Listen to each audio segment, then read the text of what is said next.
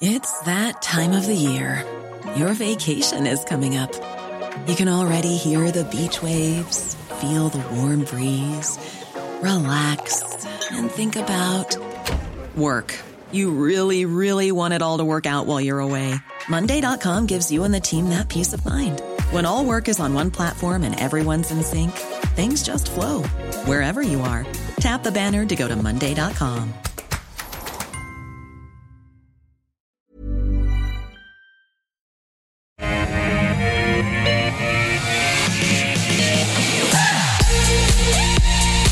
Good afternoon. Warm welcome to you from all of us here at AusBiz. This is The Call. 10 stocks picked by you, 2 expert guests, all in the course of an hour. And this one is a bit of a special edition of The Call. All of the stocks today have been chosen by the ASX NZX Stock Investors Facebook group. So welcome to those of you from that group who are watching or listening in today. We've got great experts lined up for you. Joining me here in studio is Ben Clark from TMS Capital. Good afternoon. G'day. Hello, Ben. Hey, Nadine. And we've also got Scott Phillips from the Motley Fool joining us from beautiful Bowral, New South Wales. Hey, Scott, how's it going there? Nadine, Ben, I'm very well. The sun is out. It's a little bit cool, but looking forward to a great hour. Yeah, me too. Look, normally we do a little bit of banter about markets in general right now, but I'm just going to get to it today because we've got such a good program lined up. Today, we will be talking about the stocks that have been nominated by the ASX NZX Facebook Investors Group, and that is BHP, CBA, New Hope, CSL, and Bank of Queensland. So that's in the first half of the program. And for those of you new to the program, each day we nominate a stock of the day. And today it is SEEK. So it's reaffirmed its guidance at a bit of an update that it's holding for investors today. It says that earnings will come in approximately at 560 million for the year, net profit of about 250 million. So remaining and really sticking with its previous guidance. However, it also mentioned that revenue for the full year may be slightly lower due to the continued moderation of job ads volume. So that is probably why we're seeing the stock, getting hit today. It's one of the worst performers on market, at least at this stage. It's down by about 2%. So I'm going to start with my guest in studio, Ben Clark from TMS Capital. When you think about SEEK, solid business, plenty of tech behind it, but still at the mercy of economic cycles. It is. They actually, I've had a look through that investor presentation this morning, and there's some really good charts. They are at the mercy of economic cycle in Australia. It's actually a new slide. I'm a bit of a SEEK tragic, as you know, Nadine. So, higher unemployment rate, if that's going along the x-axis, you certainly see a moderation of drop, and the RBA will like what SEEK said today. But in the emerging countries, that's not the case, because the move from a job in a paper or through a recruitment agent or whatever, that they're still in their earlier stages of digitizing that process, and the growth that they're getting is sort of overcoming the short term. So the structural growth's overcoming the cyclical. So look, it's like they warned, we're talking about against a $1.25 billion revenue guidance. It might come in $15 million lower, so that's pretty small. And they said, there'll be a slight reduction in CapEx, which will mean that the EBIT line will still be hit. The interesting thing SEEK have been doing for the last 3 years is they've been amalgamating their platform right throughout Asia, Southeast Asia. So they had a SEEK platform, digital platform for Australia, and then they have one for Indonesia, and then they have one, et cetera, et cetera. Mm-hmm. And so they have spent a lot of money over the last couple of years effectively becoming a one platform business. And I think, that's forecast to end next year, the spend on that. And that's when you might start to see, I think, the really strong earnings growth coming back for the business as the CapEx spend drops away. So it is today trading at 23.60, roundabout there. Buy, hold, or sell today? I think it's probably a hold at the moment, just because I think that the uncertainty around, the employment market looking forward, that it's not going to sort of dissolve anytime soon. But there's still these great structural tailwinds going through into their Asian businesses, which actually Ian Narev caught out, was kind of like we'd back, like, they really suffered during COVID, Brazil and places like that. So I would definitely continue to hold it, and it's probably when you buy on a dip from this stage, if you can. Which we could get given the market volatility and the pullbacks that we do see in tech. It's down 5% this morning. Absolutely. All right, let's go to Scott Phillips from the Motley Fool. Scott, when you think of SEEK, are you thinking about the international upside there?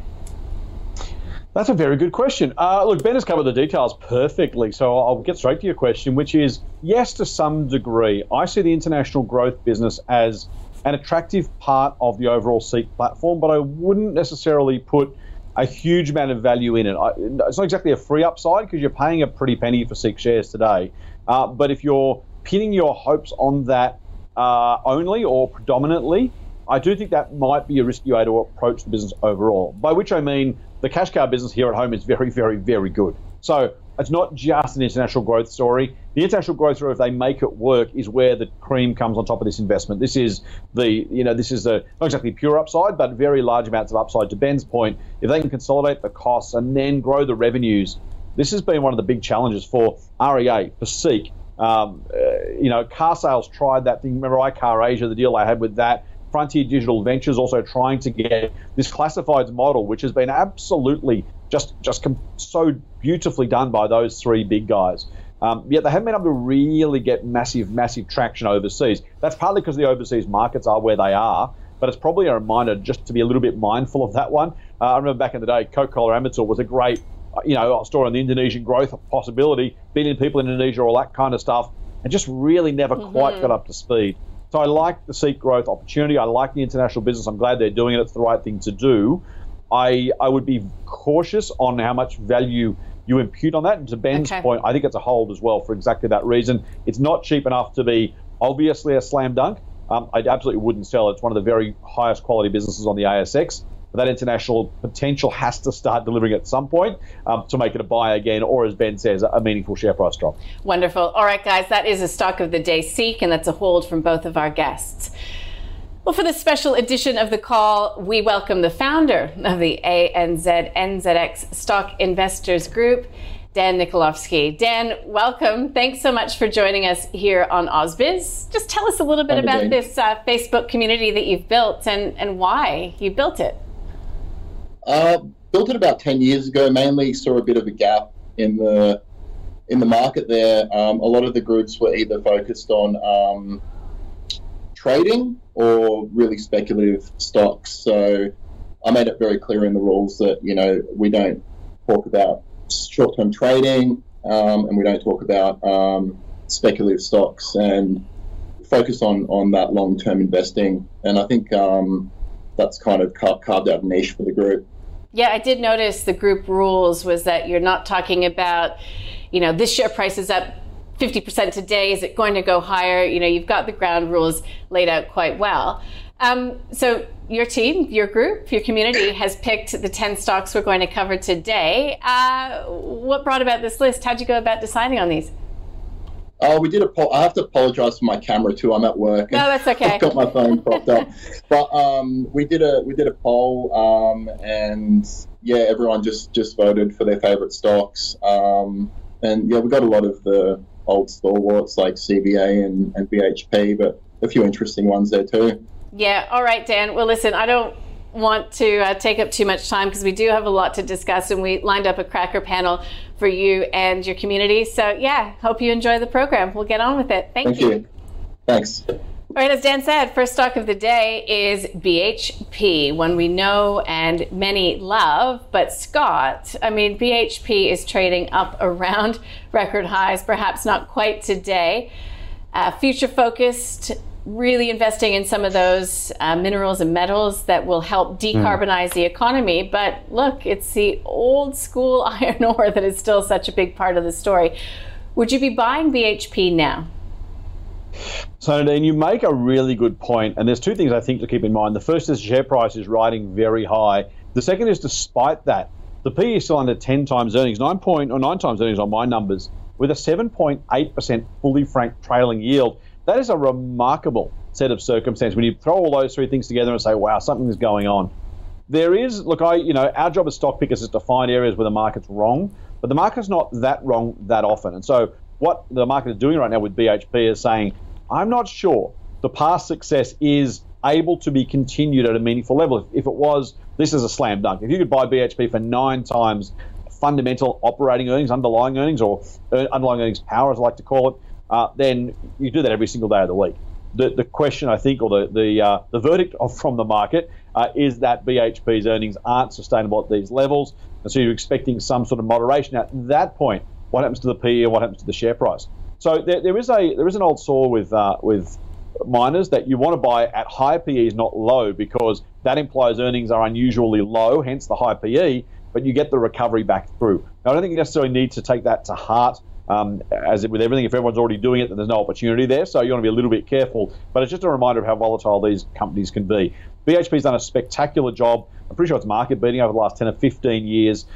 So, you know, of the big miners, we'll talk about a couple today. I think it's probably the highest quality diversified miner, not that diversified, of course, but diversifying miner on the ASX. I own some Fortescue shares, by the way. I think that's pretty good as well. I'm not prepared to pay a high price for BHP based on that uncertainty of future earnings. If you're going to buy miners, my view personally as a long-term investor is you want to buy them when the earnings are low based on a low commodity price. Why? Do I like low prices? No. What I like about that is that it minimizes the downside risk. The prices can always go lower, commodity prices that is. So you're always got to be mindful of that. But at the bottom end of a likely range of commodity prices, when you're close to the marginal cost of production, you've got very, very small downside still there, obviously, and share price can go anywhere in the meantime. The upside, though, is very, very large. And so in a sense of comparing the risk and reward, you're getting what we call asymmetric potential outcome. When earnings are very high, the share price is already very high, the commodity price is higher, not necessarily at record levels, but higher. Yep. It does say to you there's probably a risk of downside. And again, think about the risk and reward. How much upside potential is there? Maybe a bit, maybe even a lot. How much downside risk is there? Again, maybe a lot. That doesn't strike me as one that's in our favour. So if you own it, I probably wouldn't sell it. You'd be happy with the dividend. You probably like the business. You probably like the quality. So by all means, hang on to it. But I wouldn't buy it at today's prices. Thanks, Scott. Ben, Macquarie, for one, says that it is, you know, the best amongst the large cap miners. Yeah. Look, is it difficult for you to pay up big for miners at this stage of the cycle? But the iron ore price keeps going higher. And it does, and it's not expensive, going back to Scott's comment. So, like, if you look at it, consensus forecast for FY24, the market's got it on a kind of 11 times and a 6.5% fully franked dividend yield. So, you know, that's quite a bit higher than what the numbers Scott's quoted, and that's probably because the analysts are using much lower commodity price assumptions than the spot prices are currently trading at the moment, which is to me a good sign, you know, because that tells me potentially if spot prices hold up, there's upgrades that will come through from the analysts, and this stock's actually a lot cheaper than it looks on its forward consensus numbers. So I think BHP's a buy. I think you just got to look at the reopening that's happened in every country across the globe, the boom that we've seen. I'm sure that the China reopen is still a very investable theme, and it's not going to be such a short-term sugar hit, because I think the government's going to want to really accelerate the economy, which will be a multi-year sort of journey. And, you know, one other thing I just call out, sort of Scott alluded to it there, is I go around and listen to a lot of different hedge fund managers all over the world and try and listen to their ideas, and copper is just an idea that keeps coming up everywhere. And there is, I think, you know, Ivan Glassenberg, the guy who founded Glencore, said last year that the world produces 30 million tonnes of copper per annum, and by 2050 we're going to need to produce 60 million tonnes. I can't see that the copper price is not going to do well over the next decade. It's a longer term story, but you know, who knows what it does in the next year.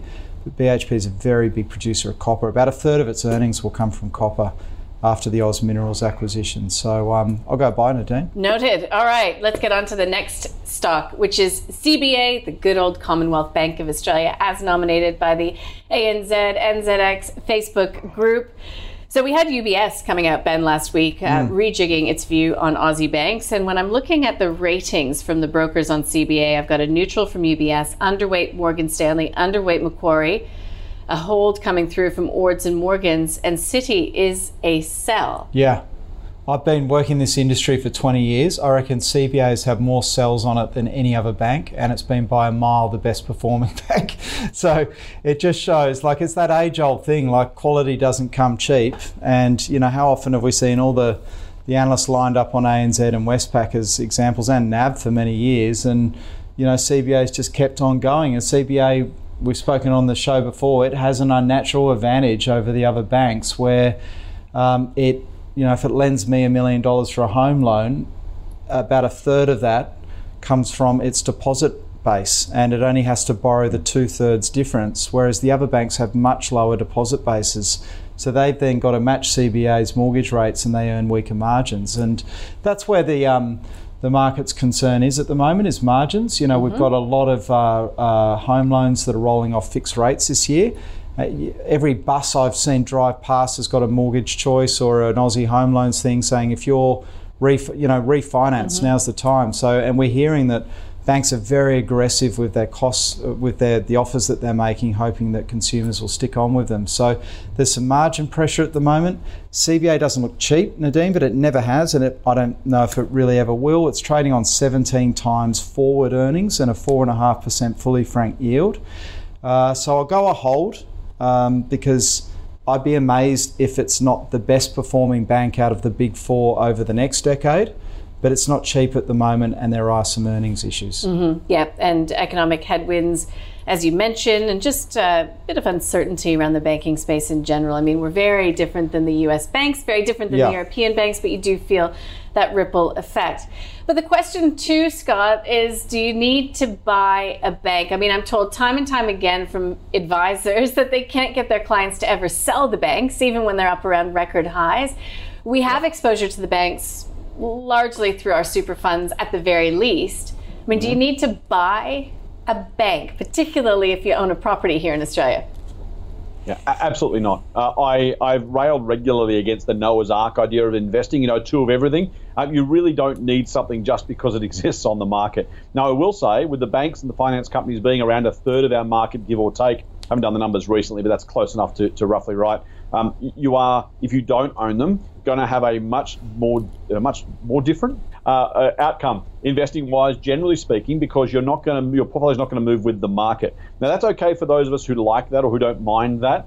Just bear in mind that if you don't own, say, the banks and the miners, for example, together are probably about half of the ASX, you're just going to get a very different result. Over 2022, for example, we saw technology down by a third, oil up by a third. If you were heavy in energy stocks, you did spectacularly well. If you had a lot of tech, you did terribly. So, and we shouldn't be scared of that necessarily, but there are some people, probably including some of our viewers, who really don't like it when the market goes up and they don't.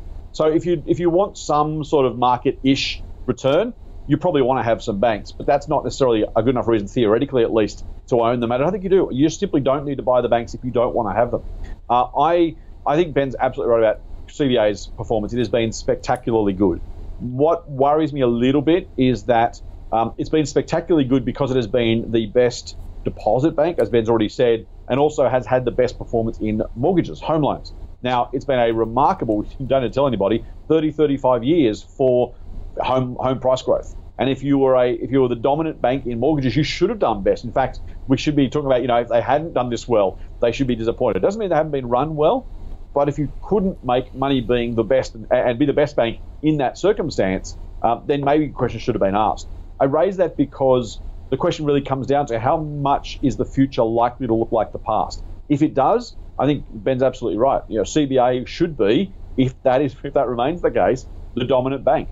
If, though, for example, mortgages do start to flatten off, house prices start to flatten off, if business lending reasserts itself as the growth area for banking, then while Commonwealth Bank's got a good banking operation, it's not necessarily the size proportionally of some of the others. And so you are kind of, even though you can throw a blanket over the banks generally, a handkerchief over the banks generally in terms of the way they move their market shares. We have a 4-bank oligopoly in the country, let's be honest. But if we do start to see other areas, other segments of banking become more important or grow more quickly, it actually might mean Commonwealth Bank ends up not doing as well in the future as it has in the past. I can't buy CBA at 17 times earnings. I just can't. Given the circumstances, given the risks, given the alternatives, I may well be leaving money on the table. To Ben's point, there's been so many sells on it for years.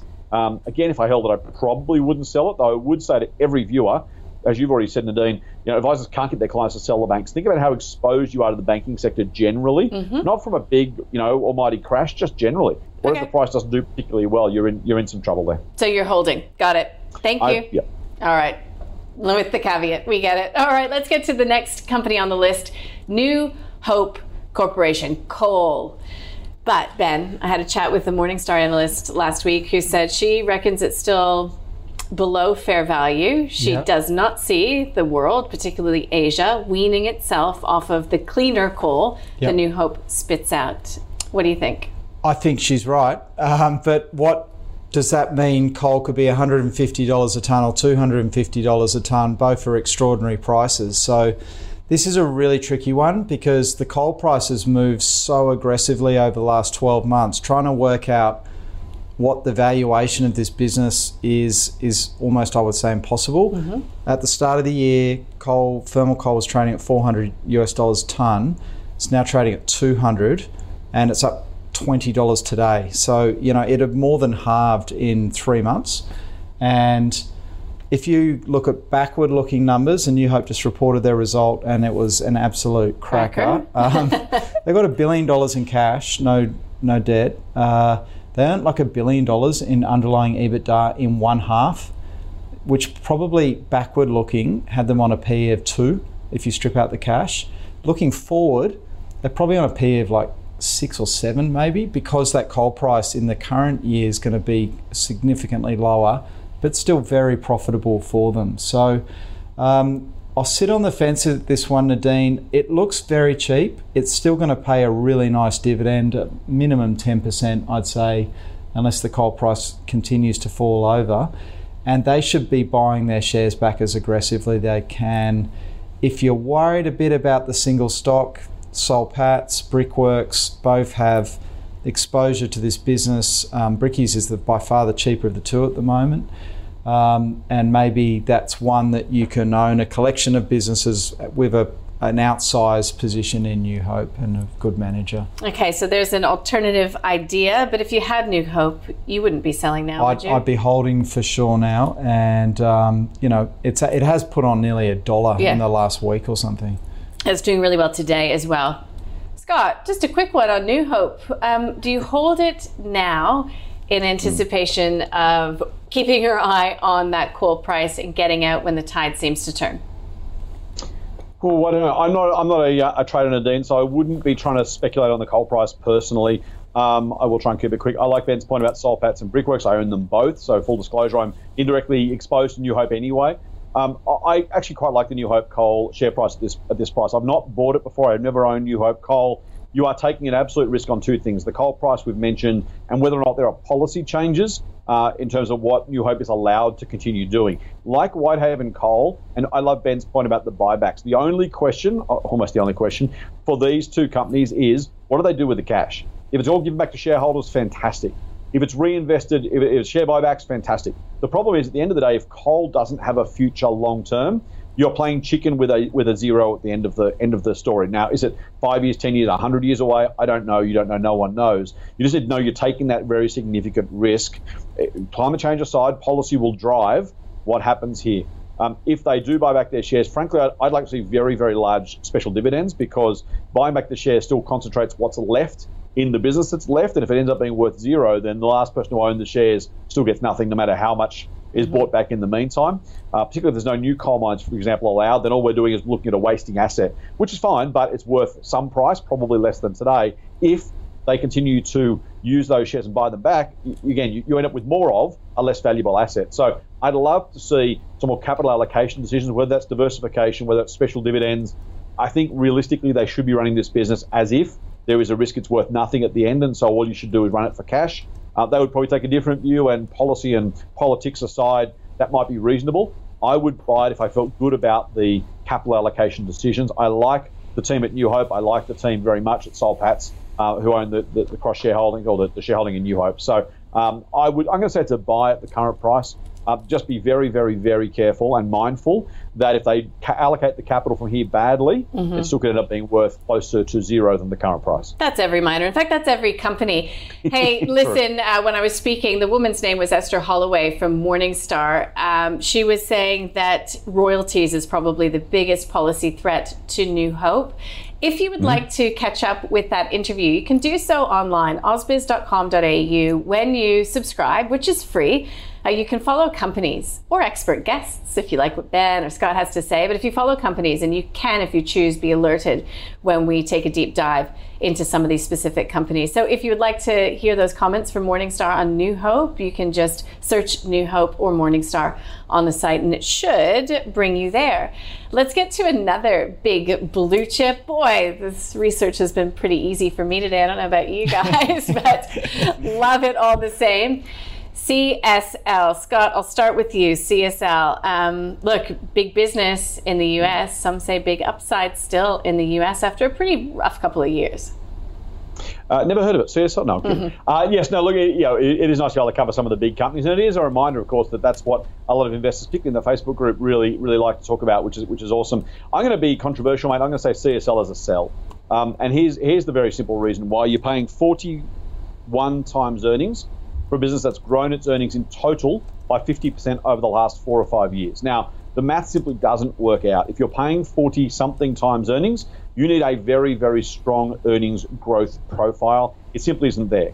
Now, it's had a high PE for years, and it's had a high PE because it's had a high PE, and that's convinced us all that it'll always have a high PE. Now, if it does, then it's not a sell, right? If this PE goes higher or stays this high, and the underlying earnings are okay, you'll do okay. If, for example, a market size worth 30 times earnings all of a sudden, there goes 25% of your share price. And at the rate of earnings growth, you're not going to get enough fundamental business growth to pay back that potential loss. So am I predicting a fall? No. Do I want to buy a business growing only very moderately and pay 40 times for that, no matter what its quality is? No, I don't think I do. So, I mean, there is a price. Would I pay 25 times earnings for CSL? Yes. Would I pay 30? Maybe. Do I pay 40? No, I won't. Again, maybe I miss out. That's fine. You've only got to, when you're investing, take a view as to how you want to invest, what you believe the valuation metrics should be, and what the fundamentals should tell you to do. You're always going to miss the occasional winner because you don't buy those ones. Hopefully you miss more losers. That's the idea of having a portfolio and running your portfolio that way. So I like the business. It is a very high quality business. I'd love to own it at the right price. I'm not paying 40 times earnings. If I owned it today, honestly, I would sell it. You've probably done pretty well, hopefully, in which case, great, congratulations. There's got to be many, many, many better places than CSL on the market based on those fundamentals. And again, based on probabilities, you're probably better off with those than CSL. Well, don't know if I was expecting that, Scott. Ben, it's a very rare conversation I have where people say sell CSL. Yeah, well, it's good to get differing opinions. I'm going the other way. I'm going buy. I've got it on 28 times forward earnings, so that's FY24 earnings. So I don't think it's as expensive as Scott's saying there. I know on backward looking it probably is. The thing I'd say, Nadine, is, and he's right in that for 3 or 4 years we've seen quite low earnings growth from the business, which is trading on a high multiple. But everyone thought CSL would probably be the best business you could own through COVID. And of course, it was like a perfect storm for them. Yeah, they manufactured the vaccines, flu shots, and governments bought those in droves. But the engine room of the CSL business is Behring, which is the blood and plasma collection business across the United States, 1,300 collection centres. And it was actually the perfect storm for them because unfortunately, like in America, you can get paid to donate your blood. Poor people donate their blood. They got stimulus checks left, right and centre. They didn't have health insurance, so they felt unsafe. You know, if you got COVID in America during those early years, good chance you could die if you didn't have health insurance. So the volumes that CSL were collecting, the other big thing was that most of these centres are on the border with Mexico. Yeah. There's a visa that allows Mexicans to go into America, donate blood, go shopping for a few hours and then come back.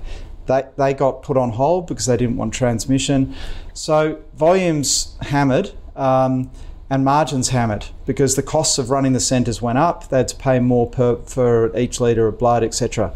In the February result, volumes for the first time are back to 2019 levels. So that's, but the margins are still recovering, and it's probably another year or two until you get back to 58% gross margins on that collection business. But I think you're going to see volumes start to re-accelerate, margins accelerate, and you're going to see earnings really accelerate in coming years. And for that reason, it's a buy. It's a buy below $300 as well. Do you remember speaking about CSL around $200 and it seemed really and expensive 100 then? and 50. I remember, the last perfect storm was September 11 for CSL when planes flew into the building. Americans donated blood for free in droves. And it was, again, like almost the perfect storm that you never could have seen coming. So there you go, everyone watching and listening. We've got a sell on CSL and a buy. So do your own research. This is when I remind you, this is information only.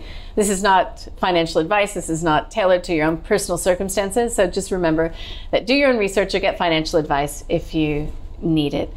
Now, number 5 on the list is Bank of Queensland. So we've had this conversation around CBA, Ben. Is there a reason to have exposure to the regional banks, particularly one like Bank of Queensland? We've had the CEO step down. They've got, obviously a change happening at the helm. Yeah. What do you think? I think normally no. I think now yes, because they're so cheap. Like I was looking at the numbers. BOQ is trading forward earnings 9 times. I reckon market's probably pretty conservative on its forward earnings estimate, so it might even be a bit lower than that. 8% fully franked yield, you're getting about 11%. We've seen these issues with regional and very small banks in America, which have hit our regional bank share prices much harder. It's not going to happen here. Yeah, there's a battle for margins, and it's even harder for the regional banks versus the big 4, just as it is for the other 3 versus CBA, but it's so cheap, and I think it's probably an opportunity, and it's not one I'd then hold for the next 5 years. There was a time that BOQ went back to trading on a sort of 11 to maybe 11.5 times earnings, you get back out of it. But I can't help but think that this is probably a buying opportunity because if you're of a view that these banking issues globally are contained, which I am, you look at where that share price is back to now, I reckon looks pretty interesting. So I'll go buy. Okay, buy for Bank of Queensland. Boy, Scott, rising competition, a competition for deposits, likely higher bad debts, and tightening regulation, perhaps, maybe not here to the same degree as overseas, but it sounds like a pretty tough environment to me for Bank of Queensland. Yeah, and then you've got regional concentration, right? Your Bank of Queensland kind of gives the game away. Now, if Queensland does fantastically well, BOQ is probably going to do better than average. If Queensland doesn't do quite so well, I don't have a particular view, but the risk you're taking on that geographic concentration is, a double-edged sword. Maybe it's great, maybe it's terrible, maybe it's somewhere in between. It probably is. So yeah, you're right. Those are the absolute risks for the banking sector. It's why, by the way, just very quickly, you put those risks out and say you want to pay 17 times for CBA on that basis. I can't get anywhere close to it, but I agree with Ben on BOQ. We were diametrically opposed on CSL. We're a unity ticket on BOQ. As long as, let me be really, really clear. We talked about portfolios before, right? If 65% of your portfolio is big 4 banks, don't add BOQ. Again, we can't give personal advice, as you said, Nadine, but there's so much concentration, so many retail shareholders' portfolios because of the 80s, 90s, early noughties, maybe even the 10s, success of the banks. They feel like these bulletproof things, despite the fact over the past 5 or 7 years, they've been really, really, really ordinary investments. So that kind of, the halo effect still burns pretty brightly. Don't add BOQ to a bank-heavy portfolio. But, I don't see how this is not, if you like the banks at all, you look at BOQ at that sort of right. Now, can earnings fall? Yes. Will they probably at some point in the next 18 months? Very possibly, yes, because you've just talked about some of the risks that confront the banking sector. On the other side of that, though, if BOQ doesn't go broke in the meantime, and I say that partly in jest but partly seriously, it wasn't that long ago Westpac and ANZ were in trouble in the early 1990s. It's a long time ago, but I'm old, so let me go with it. But the opportunity for the other side of this is let's go post downturn and say, if you could have bought BOQ at single-digit PE, even with the next 10, 12, 18 months being a little rougher than usual, and come out the other side when the recovery comes back and continues on, you look back at BOQ's share price in early 2023 and say, man, you knock back an 8% dividend, as Ben's already said, 11% grossed up, because the next 18 months might be rocky. I reckon that would have been a mistake. So, yeah, I'm with Ben. Be very cognizant of the risks, have a diversified portfolio, but BOQ is a buy. 2 buys. So you know what that means. Well, if you don't, I'll tell you, when we filter the stocks through this program, if something gets a 2 buys, it then goes to our investment committee. And our investment committee here at AusBiz is made up by some of our stalwarts, including Ben Clark. They then consider whether or not it goes into the AusBiz portfolio. And look, we've got a new edition of the investment committee going live today at 4:15. Will be streamed on AusBiz, and then it will be put up as catch up on our website, ausbiz.com.au.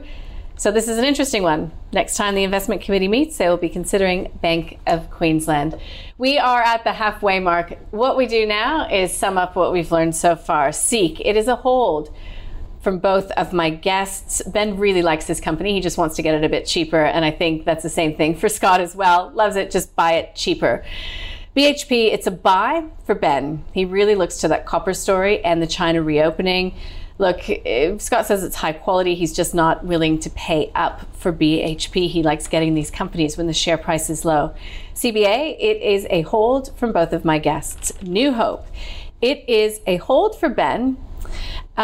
Look, he would prefer to gain exposure to New Hope through 2 of his existing holdings. So that's Washington H. Soul Patts and Brickwork. Same goes for Scott Phillips, but he has a buy on New Hope. He just says you've got to be very cognizant of what's going on in terms of policy as well as price for coal. CSL, these guys might want to take it at the back, but it is a sell for Scott Phillips from the Motley Fool. If he owned it, he just says, you want to take those profits, invest it elsewhere. And he's not paying 40 times on his numbers for the company now. It's a buy for Ben. You heard why. 28 times forward for FY24 on his view, and he just thinks that it's faced a perfect storm. There's only one way, and that's up. And Bank of Queensland, it's a buy from both of my guests, and you've just heard why. So you heard me talking about this portfolio. It's determined by the investment committee. That new episode will be live streamed at 4:15. Here is what it looks like now. Obviously subject to immediate change once this episode goes live. And as far as the performance, so the fund that we have been tracking since March of 2022 is up by 10% on a cumulative return basis since its inception back then, March 2022. So just a reminder to watch AusBiz this afternoon to find out what is still in the portfolio or what is out. Also, you'll notice we were sitting on a pretty chunky 11.2% cash. I wonder if now is the time that some of that cash is going to be deployed. You'll have to wait to find out. Let's get to the other companies. The next 5 on the list: Pilbara Minerals, so a hot sector of the market. Rio Tinto, another big cap miner. Megaport, that's an interesting one lately. Supply Network, and Cube. All right, kicking it off with Pilbara Minerals. This is for the ASX NZX Facebook Investors Group. I'll start with you, Scott, shall we? Pilbara Minerals. I mean, the whole lithium space has just been an obsession for most investors over the past year or so. Last week, that massive bid coming through from Albemarle. Many people questioning why Pilbara hasn't been a massive takeover target. What do you think? Yeah, it's a very good question, actually, because there is plenty of money out there chasing lithium right now. Mate, I'm going to say I'm a sell. And I'm not a sell because I know this is going to go badly, but because we've talked before about what happens when prices move differently. We talk about coal, we talk about iron ore. I'm far from convinced the market's excitement about lithium prices, not volumes, prices, is sustainable. I want to give you a really quick fact about oil as a parallel. I'll be pretty quick, but here's the thing. So no oil, no conventional oil drilled in 1990 around the world. By 1920, we had 500 million barrels of oil. By 1955, 5 billion, 10 billion by 1964. Roughly today, last time I got this data, 35 billion barrels of oil. That's a 70-fold increase in volumes over 100 years. Okay. Now, that adjusted for inflation on a price basis, the oil price is up roughly 2 times. So you say, hang on, we've had a 70-fold increase, and that's like, it's almost understated. 34.5 billion more barrels a day produced today compared to 1920, and yet the price only doubled. Now, I make that point because people look at lithium and say, well, obviously volumes are going up. Obviously there's EVs and batteries and other things. Obviously there's more of it. Therefore, these things are obviously a good idea. Now, if you look at the doubling of the oil price, ask yourself what the cost would have been as this got harder and harder and harder to get. Now, we're not necessarily buying Pilbara with a 100-year price or time horizon, so I don't have any view.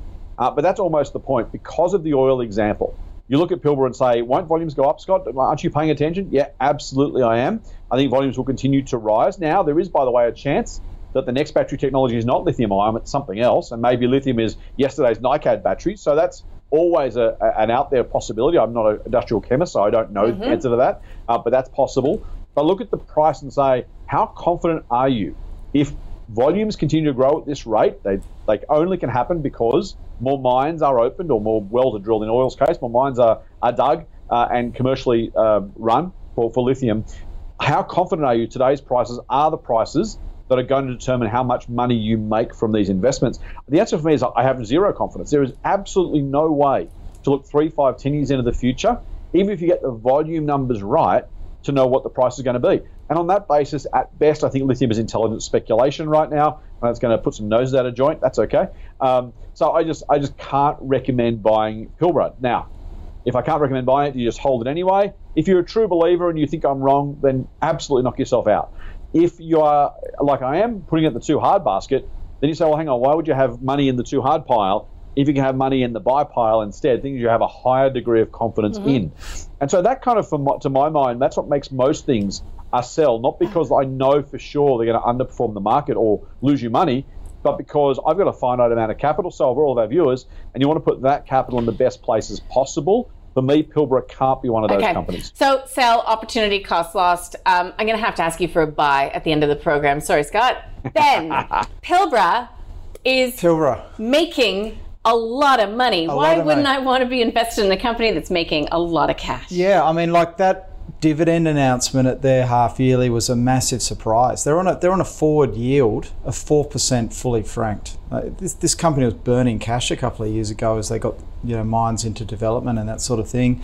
It's on a forward P at 5, but as Scott definitely alluded to there, who knows what the lithium price is going to be next year and what they actually end up earning. So I'm going to go a hold because it is cheap. I think it has been very well run. Like they've probably seen, from my sort of more inexperienced in this area, they seem to have got that mine online and into production with less issues than some of their competitors.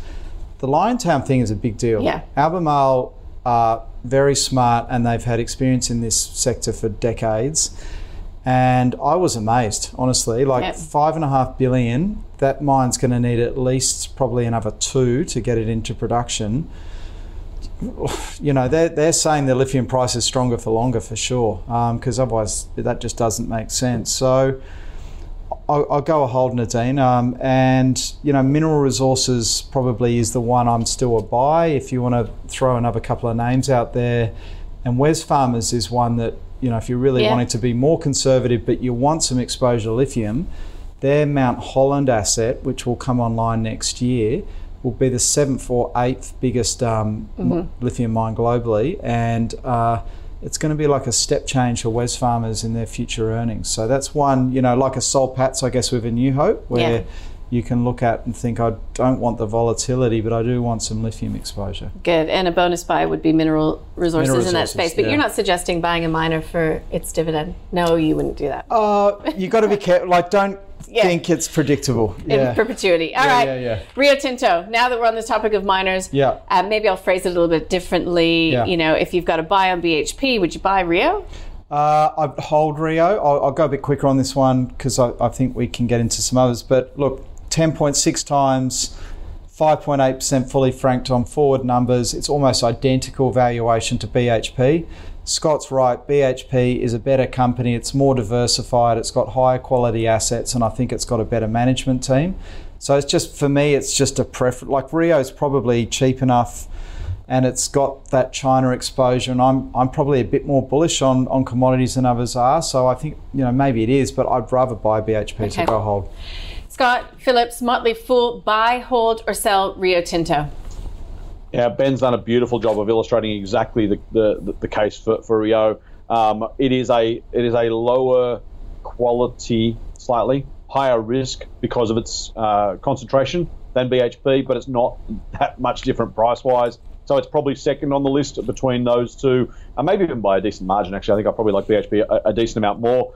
But it's not so expensive that you need to sell it. I wouldn't be buying it now. I think there's other places to put your money, but if you like BHP, you probably like Rio. If you like them both, there's no reason not to hold them both, again, in a diversified portfolio. It's a very decent price, a nice bit of income. The future's going to be volatile, maybe on the upside, maybe on the downside. We'll find out in time. But if you like it and you own it, I think it's definitely worth holding. I wouldn't run in and buy it now. I don't think the time is right or the price is right.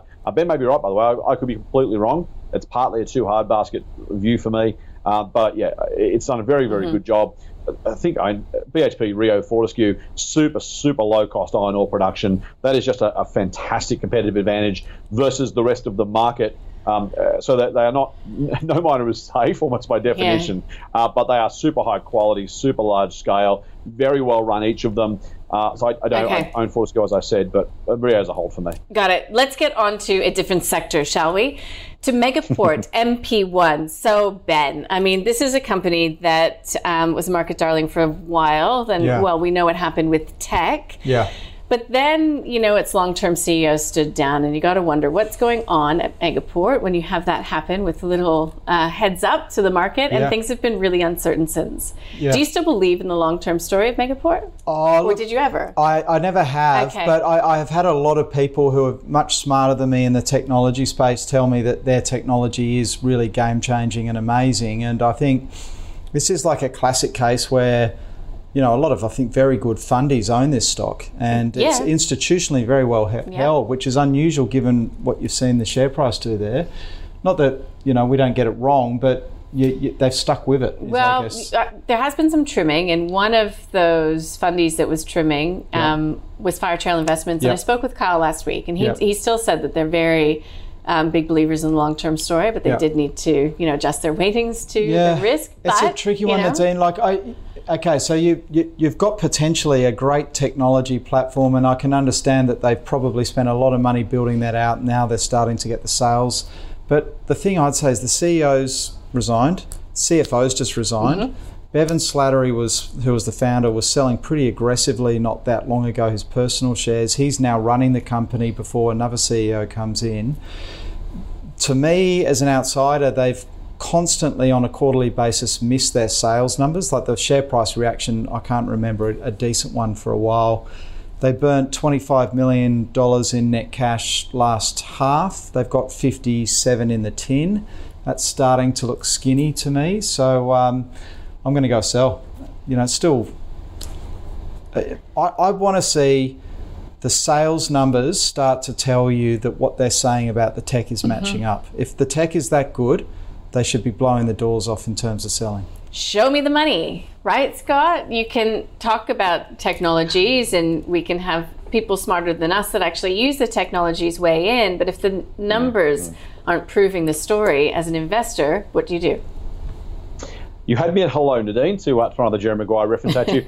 Look, it's I'm going to actually take a very opposite view to Ben with a massive caveat. I'm going to say it's a buy, but this is a very, very high risk execution. Ben's talked about the cash burn, the amount of cash in the tin, the fact they haven't been able to hit their numbers. Those things are all very, and frankly, CEO, CFO going. They're very, very, very red flags, right? And so I don't blame anybody for saying, hey, I'm out of here. The flip side is they've managed to take sales from 4 cents a share to 70 cents a share over the last 10 years, while increasing the share count by more than 2 times. So that growth has been phenomenal. They're missing their forecasts. I hate companies that provide guidance generally, which is almost all of them. So that's just life, right? But giving the guidance, you create the circumstances for yourself that causes that sort of share price response. You said you do X, you did fantastically well, just not as fantastically well as you said you would, therefore I'm disappointed. If they just shut up and done their job, I don't know whether the share price would be any different, but it probably wouldn't have been as volatile. This was a $21 share price 18 months ago. Now they're under $5. It's been an extraordinary fall from grace. But if you believe in the story, the sales growth says we have a technology, it is working, our customers like it, we are continuing to get traction. If that continues, and Bevan Slattery, by the way, no slouch, he's done an amazing job over multiple companies in his time. If you're prepared to have a very high risk investment in your portfolio, the technology is amazing. Frankly, not only the technology, the financial engineering, you get to sell the same thing 3 or 4 times. It's timeshare units, right, in a cable. It's an amazing bit of technology and an amazing business model, even more importantly from the customer's perspective. So for me, as long as that sales momentum continues at a decent clip, I'm not worried about the guidance. They should just stop giving guidance. They're killing themselves and killing the market. Stop giving guidance. Just keep executing on this business. It is so cheap now. I think if you like what they're doing, you think they can make this work, it's worth significantly more than the current share price. If they screw it up, they run out of cash, they go broke, they lose too many people, there's some mismanagement, it could be worth zero or pretty close to it. This is a very, very, very wide range of outcomes. Don't buy this one for the retirement portfolio. Don't buy this one for income. Don't buy this one if you don't sleep well at night, if your share price is volatile. But I think they have a better than average chance. If I could buy 10 of these, different sorts of businesses with this profile, I think we'd make some decent money out of that. Is this one of them? Is this one of the winners or one of the losers? I don't know. So again, it could go to zero. But for mine, I think it's a risk adjusted wise. I think it's a bet worth making, knowing it could work out badly. So that's a buy, but he just said it could go to zero. Anyways, we'll make sense of that because I'd like to get on to the next stock. The next stock is Supply Network, SNL. I love this, Ben. Looked on their website, find out what they do, because this is not one of the bigger names. This is the first one I had to really do some work into. And it says, in simple terms, we sell truck and bus parts. Yeah. And, I read some, because I hadn't come across this business. So they've been on the market since 1987, I think it was. Been an awesome performer. And I read some of the updates, and the way they were written, I think you can get a lot out of that. It wasn't flashy presentations and power decks and, all of these kind of things that you do see a lot of. It was just, this is what we're hoping to do with the business. This is what we've done in the last year. This is how we've managed it. And these are the goals we're setting ourselves. And two-pager, it's very refreshing. And it's like, I remember like Reece and ARB Corp and Soul Patts and Brickies, a number of these businesses where they keep a low profile and they just stick to what they're doing, and they just regularly give the market updates. And the issue, Nadine, with this one is it's so illiquid. It's my interest was peaked, but then I saw there was 3,017 shares in the entire market to buy at the moment. So what do? And that's partly because the guys running the company have got very large holdings, which is something we always want to see and we look for. So that's a tick. It's trading on 19 times forward, 3.5% fully franked. They've had 3 upgrades, I think, in the last 12 months. Everything's looking quite nice there, but it's too illiquid. Can't do it, so it's a hold. Potential lobster trap hold. If you've got it, you're lucky to have it potentially. Scott, is that how you see it? Yes and no. So Ben is absolutely 100% right. I would say this is a buy for a very small portion of your portfolio, because you are effectively now a permanent shareholder of the company, because, for all those reasons, right? So if you look, I think that's okay. If I never got to share some of my Berkshire shares, my Soul Patts shares, I'd be pretty happy with that. If I never got some of my Megaport shares, I'd have an issue with that. I'd like to be able to get out at the wrong time if I needed to. So if you buy these, you are literally in. Not only Ben's point was that, so there's now 3,500 shares available for sale. $12.30 is the current share price. You buy them at $12.51, there's 13 shares. 400 shares at $12.84 or $12.90 is the only available decent supply. So even the ones you can buy are still meaningfully above, 5% above the current traded price. So, if you're buying this one, you are literally, assume you're in for life. If you get a chance to get out if you want to, then good luck to you. That's not always a great way to invest. And again, keep a sense of how this fits in your portfolio. This business is sensational. They've 3x profit in the last 4 or 5 years. They continue to just grind away and do incredibly well. I love Ben's examples. This is another one of those. I'd happily have 1% of my portfolio in this business, but you'd buy it. You'd take the sell button off the screen and say, I'm hooking my wagon up here, and what I get is what I get. That's not everybody's style. I think it's objectively a buy based on the potential of the business and the current share price. But Ben's absolutely right to say, if you can't sell it and you're not happy with that, it's a hold at best. If you own it, you're probably going to hold it because you can't sell it anyway. So look, I think it qualifies, it justifies a buy, but that incredibly large asterisk around, you're probably there for life. So buy very carefully, buy very slowly, and know what you're in for. Got it. Thank you. All right. Qube Logistics, QUB, is the lucky last on the list. Recently came out saying that it would be acquiring land for the development of a new freight intermodal terminal. Had a pretty strong result that came out most recently. Scott, just a few thoughts on Qube and concluding with buy, hold, or sell. Okay, nice and easy.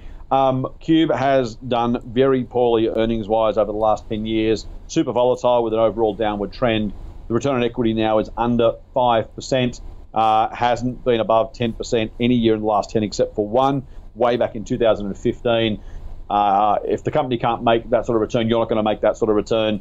This is a business that I wouldn't put my enemy's money into. I don't hate the operating business, but the returns for shareholders are abysmal. It's a sell. You want to sell Qube?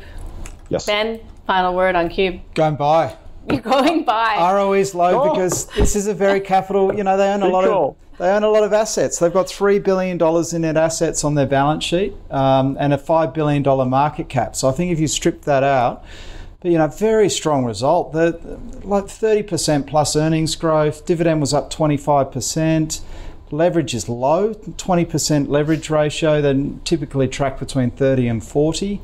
And I think they're guiding for a stronger second half. They upgraded full-year guidance. All this intermodal. They owned this big property thing in Moorebank, which they sold for a squillion dollars to Logos. And I think so.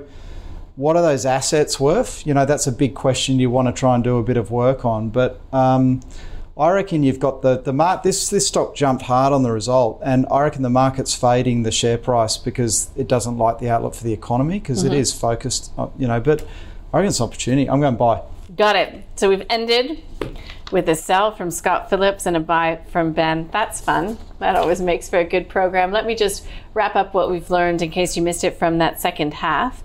Pilbara, it's a sell. It's just the too hard basket for Scott Phillips, but it's a hold for Ben, but he says in that space he'd actually prefer Mineral Resources, so consider that your bonus buy. Rio, a hold from both of my guests. Megaport, you just heard them talking about it. Again, real difference in opinion. Buy for Scott Phillips, sell for Ben Clark. When we talk supply networks, both of them, happy to have this put on the radar, but it's just a bit illiquid. You have to be very, very careful. Still, Scott would buy it with eyes wide open. Ben says if you're in it, just hold it, be happy. Qube Logistics, a sell for Scott. It's a buy for Ben. Scott, what's a buy for you? You should go and buy Corporate Travel Management. This is a business that is projecting to do 30% more at the bottom line than it did pre-COVID. The shares are still trading at a discount to the pre-COVID price. This is a good business with organic growth and acquisition growth potential. I own shares, full disclosure. I have for years. Jamie Ferris, one of the best in the business, a great corporate culture, really disciplined acquisition, great integration, success over time. I think it's too cheap to ignore. You look at the historical fundamentals, it looks ordinary, which is why people are worried about it. Once it starts delivering actual results, I think the market will probably look at it again. So a buy for me, Corporate Travel Management, CTD is the code. Got it. If you want to know what Ben is buying or what he'd be willing to put some money towards, you can watch this episode of the Investment Committee, 4:15 today. It will be published online as catch-up after that. How do you like that promo? And very, very big thanks to our guest, Scott Phillips from The Motley Fool. As usual, great to have your views. Ben Clark from TMS Capital, as always, thank you. And a special shout out to Dan Nikolovsky and the ANZ NZX Stock Investors Facebook group. We really do hope you enjoyed the program. If you haven't watched before, we hope you will watch again. And hey, why not tell your friends about us? Any stocks you'd like us to cover, flick us an email. As always, the call at ausbiz.com.au. We're also on Twitter at AusbizTV. Stay with us. It's not over yet. Andrew Geoghegan will take you through the pulse next.